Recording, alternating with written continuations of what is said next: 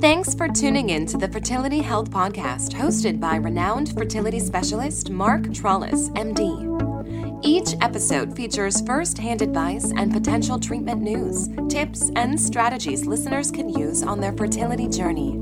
And now, here's your host, Dr. Trollis. Hi again, everyone, and welcome to the Fertility Health Podcast. I'm your host, Dr. Mark Trollis, and today I'm really excited because this topic touches my heart in a very, very profound way. I love the doctor-patient relationship. And when I was a third-year medical student, I remember the mentors and the instructors we were rotating on the OBGYN clerkship, and they said, who wants to do an infertility rotation for 1 week?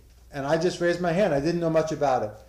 And when I spent the week with patients and the reproductive endocrinology physicians and just seeing the emotional impact that the disease had on patients, the connection that the patients had with the doctor, the intimacy of this problem, and the physical, emotional, and financial investment that patients were making, it changed my life. That 1 week of third year medical school made me committed to going into reproductive endocrinology and infertility. And the impact that this has on your lives has really been shown to be analogous to the impact that cancer can have. It's the same psychological trauma. So when you go to a fertility practice, it's really our responsibility to reduce your stress as much as possible, to allay your anxiety, and give you the comfort, support, encouragement, and hope that you need with realistic expectations. So the doctor-patient relationship, or having a productive doctor-patient relationship, is the topic for today. And joining me is an outstanding professor of law at the University Maurer School of Law. Her name is Dr. Jody Madeira, and she had actually underwent IVF in 2007 and conceived, are you ready? Triplets. I would love to know how many embryos they transferred back in 2007.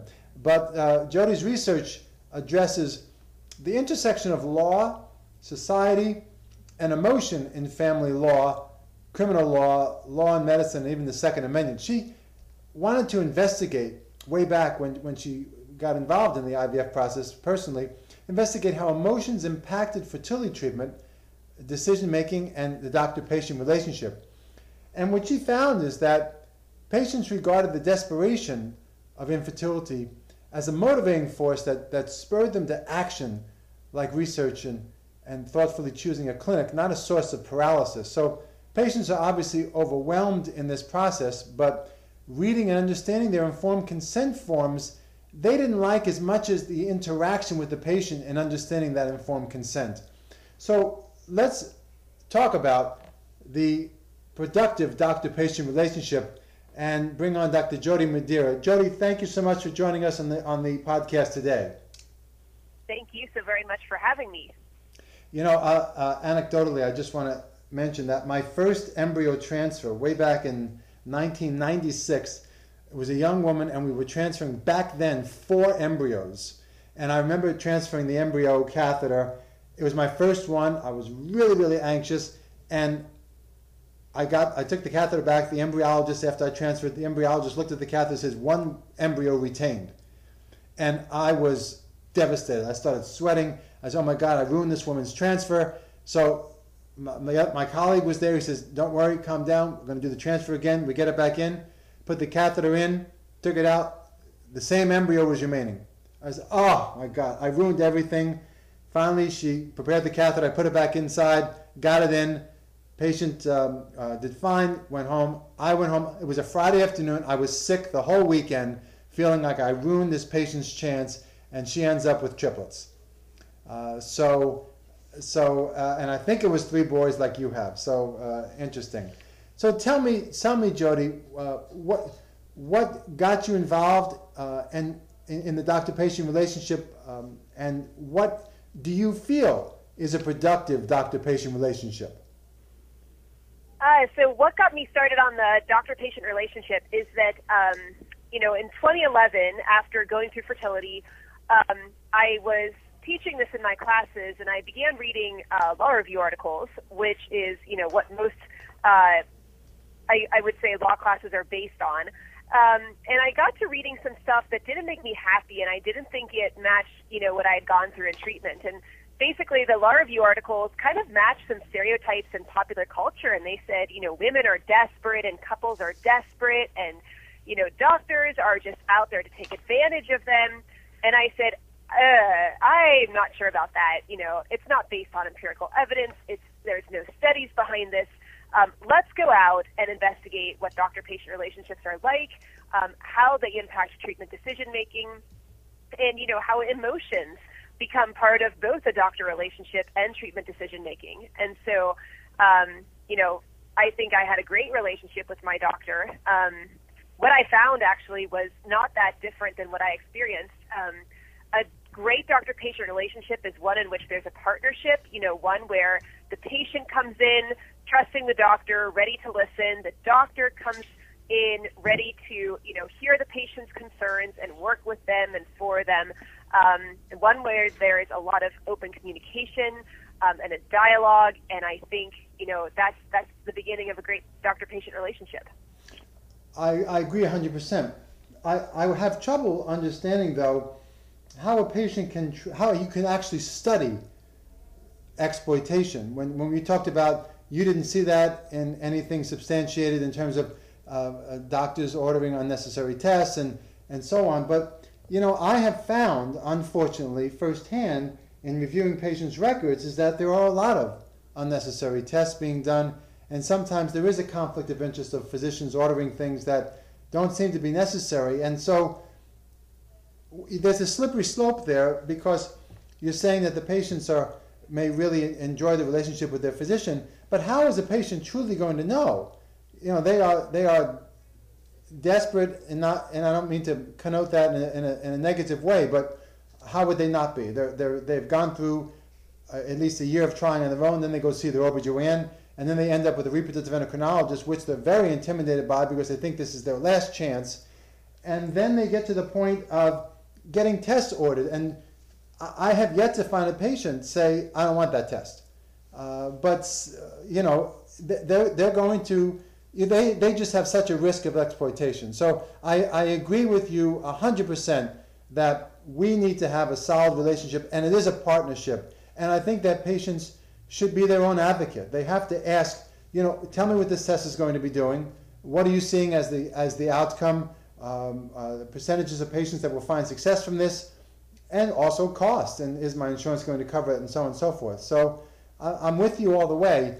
I just feel that we have to be hypervigilant, or the patient has to be hypervigilant in what's being ordered, because the outcome doesn't always justify the means, right? I mean, yes, everybody loves to have a baby, but if a patient is spending, an inordinate amount of money with unnecessary tests, yes, she's overjoyed that she got successful, but it doesn't really justify the path. May not have been the most optimal. Right, and I think when you're looking, at what point, how can you tell that there is exploitation? I think the patients that are most likely to sense exploitation are those that have been exploited in the past. And this can happen, even before they walk into the reproductive endocrinologist's office. I think there's a lot of people who are held far too long at the gynecologist's office. They go to their OB/GYN and they go for testing, and I know in my case this happens. They'll say, oh, just relax, you'll get pregnant. We can try this, and then we can try that, and we can try this again. And, it's very frustrating. And so one of the things I heard when I was interviewing physicians and patients for my research are that, the OB/GYNs just hold on far too long. So that's, going to make a patient really focus on, is the doctor acting in my best interest? And unfortunately, sometimes by the time they get to the reproductive endocrinologist, a patient might be quite defensive and even readier to get started than they might have been otherwise. Or exhausted too, right? Yeah, study, yeah. Exciting to get there, and you're here, you've arrived, and I think once you're there, exploitation can show up in the doctor that just wants to take the money and, doesn't explain what they're doing that's different than another doctor would do, or what they're doing different than the last cycle that didn't work out. Yeah, there is evidence to support that the longer an OB/GYN keeps a patient, the less likely that patient, when she goes to a reproductive endocrinology specialist, infertility specialist, she's not going to go back to that OB/GYN. And the second is that the faster they get referred to the reproductive endocrine infertility specialist, the faster they get pregnant. But it's just something that they have to sometimes push their OB/GYN or just bypass that directly. But I think if you're not prepared to, I'm talking about the clinic now, the medical clinic, if you're not prepared to take on a problem 100%, you shouldn't really open up that Pandora's box and take on the patient. In other words, I don't take care of chronic pelvic pain patients. I don't specialize in that area.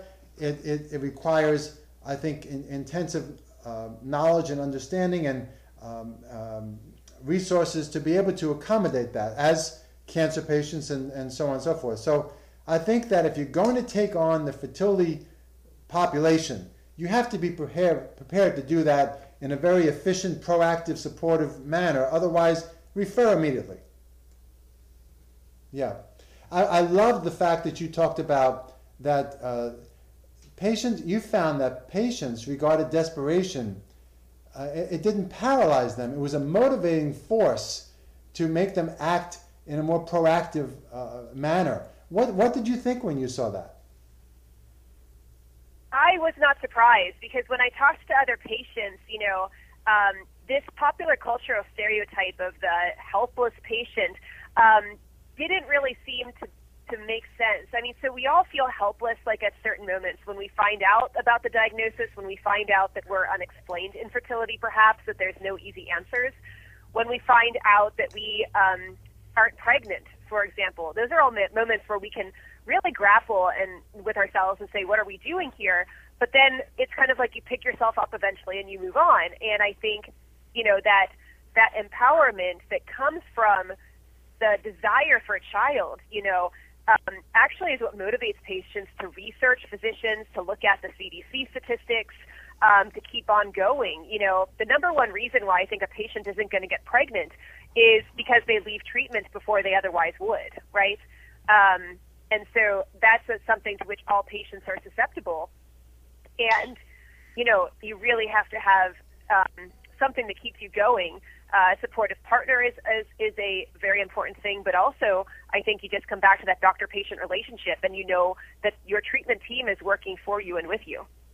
I often share with patients that an option, though, when you said that they may not conceive if they stop doing patients, or at least that sometimes they don't if they discontinue prematurely, if it's unexplained, up to 60% it's been shown will get pregnant naturally within 3 to 5 years. So, sometimes they do need a break, but I do label their journey as their project. This is their time, and they're going to be doing project management over this year, and to commit to it. No, I agree, but it is very, very difficult. You mentioned about fertility patients. Do you think, or do you have any evidence that fertility patients are the most savvy, as it were, in terms of research online? Yes. From the patients I spoke with, let me just talk about my research a little bit. So I interviewed 130 male and female patients. I had another 267 patients that I had fill out online surveys. And I had 83 interviews with reproductive medicine professionals such as nurses, REs themselves, and embryologists. And, all of the patients I interviewed pretty much said that they had looked online, and they, a lot of them just found out that, through better or worse means, that information was of varying quality. So sometimes they got to their doctors and they found out that, standing upside down on your head and drinking pineapple juice wasn't really the way to get pregnant, and I'm kind of exaggerating here, but, I think you learn through trial and error that some information is good and some information is bad, and that information is really there to get you started online, and that the ultimate source of information you can trust is most often your physician.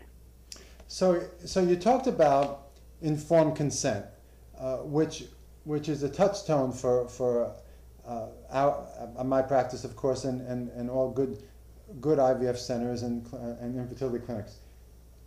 You mentioned about that patients wanted the face-to-face as opposed to reading, and I get that.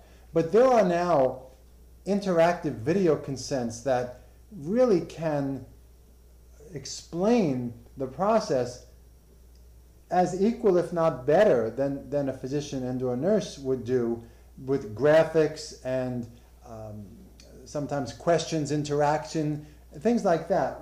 Did you have any experience in that, or what do you think of that concept of using online interactive video consents to explain a procedure to a patient? That's a really excellent question, and I think too, you got to look at informed consent in IVF and in other procedures. It's so unique because usually you just get like a general consent form. This might be a page or 2 pages long, and it might not actually even be tailored to any particular procedure. But for IVF, you can kind of get a binder of information that's both educational and has forms that you sign. You have to make decisions that are so totally different, like what to do with embryos if you or your partner should die or get divorced, and you have embryos frozen and that have not been used.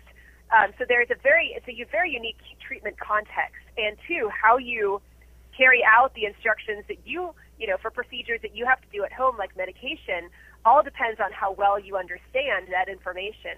And I think that there's, at bottom, informed consent is a relationship between the doctor and, the patient and the treatment team. And at bottom, there always has to be this basis of open communication. But oftentimes, your appointment with the provider is 15 minutes, and you might not have the form that you need, or the form might not answer the question. And so I think that when it comes to multimedia informed consent, where you can watch videos, the videos walk you through almost every aspect of the IVF or IUI process, that's something that's really incredible to have. And if you watch it before, you go to your doctor to sign the forms, that even might actually give you questions that you didn't know you had. But I think if you start having watched the videos and knowing that basis of information, you can just start off at a much different place than you can if you go in just starting from square one. Yeah, it's like reading the chapter before the class. Exactly, and I think that's almost like what it is, because many women and men are going to know what IVF entails generally, but I've talked to women who said, I didn't know anything about, pre-implantation genetic diagnosis, or I didn't know anything about, ICSI, intracytoplasmic sperm injection. I didn't know anything about embryo disposition. And I think if you, hear about those, there's the initial shock of, oh my gosh, what is that? And, oh, do I look stupid in front of my doctor? And what do we want to do? So I think the more you come in knowing for that appointment, the better informed and the better decisions and the better conversations you can have. Yeah, excellent points, Jody. In our remaining moments, what would you have done differently in your fertility journey, or what would you have liked the fertility clinic have done differently to give you a better experience? Well, going back to that multimedia informed consent, I think it has the ability to make us think about things differently than just reading a form. And so, of course, I'll just tell a bit about our own triplet journey. So we transferred 3 embryos, and I remember, you only have like half, it seems like 30 seconds to decide how many embryos you want to transfer back. We had 5 embryos that fertilized. We did a day 3 transfer.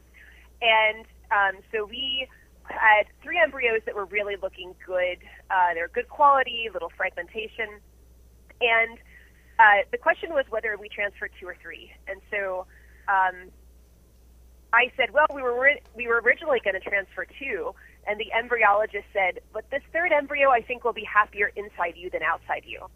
And I think something just hit me oddly about that phrasing. And I said, you're right, let's just go ahead with 3. What are the odds of triplets? And the embryologist said, about 3%. And so at that point, I looked at it as a statistical matter, and I didn't look upon it as a story. And so what might have made me think differently is, hearing about someone who went through a triplet pregnancy and encountered a lot of the issues that I ended up encountering, like preterm labor, like bed rest. And so, and I had other friends who encountered those same stories, and unfortunately they lost babies in the process, and it was heartbreaking. Yeah. I'm sure. Where it's not in the provider's control. And I think my provider was incredibly supportive throughout the process and never stopped being supportive. But I think, too, it's really hard to weigh those risks differently after, before you go through them, before you even think you could get pregnant, right? Yeah, I think the number of embryos to transfer needs to be discussed in advance than on the day when, all that excitement, energy, and emotion is coming through. But this was just very, very informative, Jody. I thank you so much for the generous time that you took to spend with me and my audience today. Everyone, thanks for listening to the Fertility Health Podcast. If there's anything from today's show you want to learn more about, check out the IVFcenter.com for all the notes, links, and tips mentioned in this episode. Thanks for listening to the Fertility Health Podcast.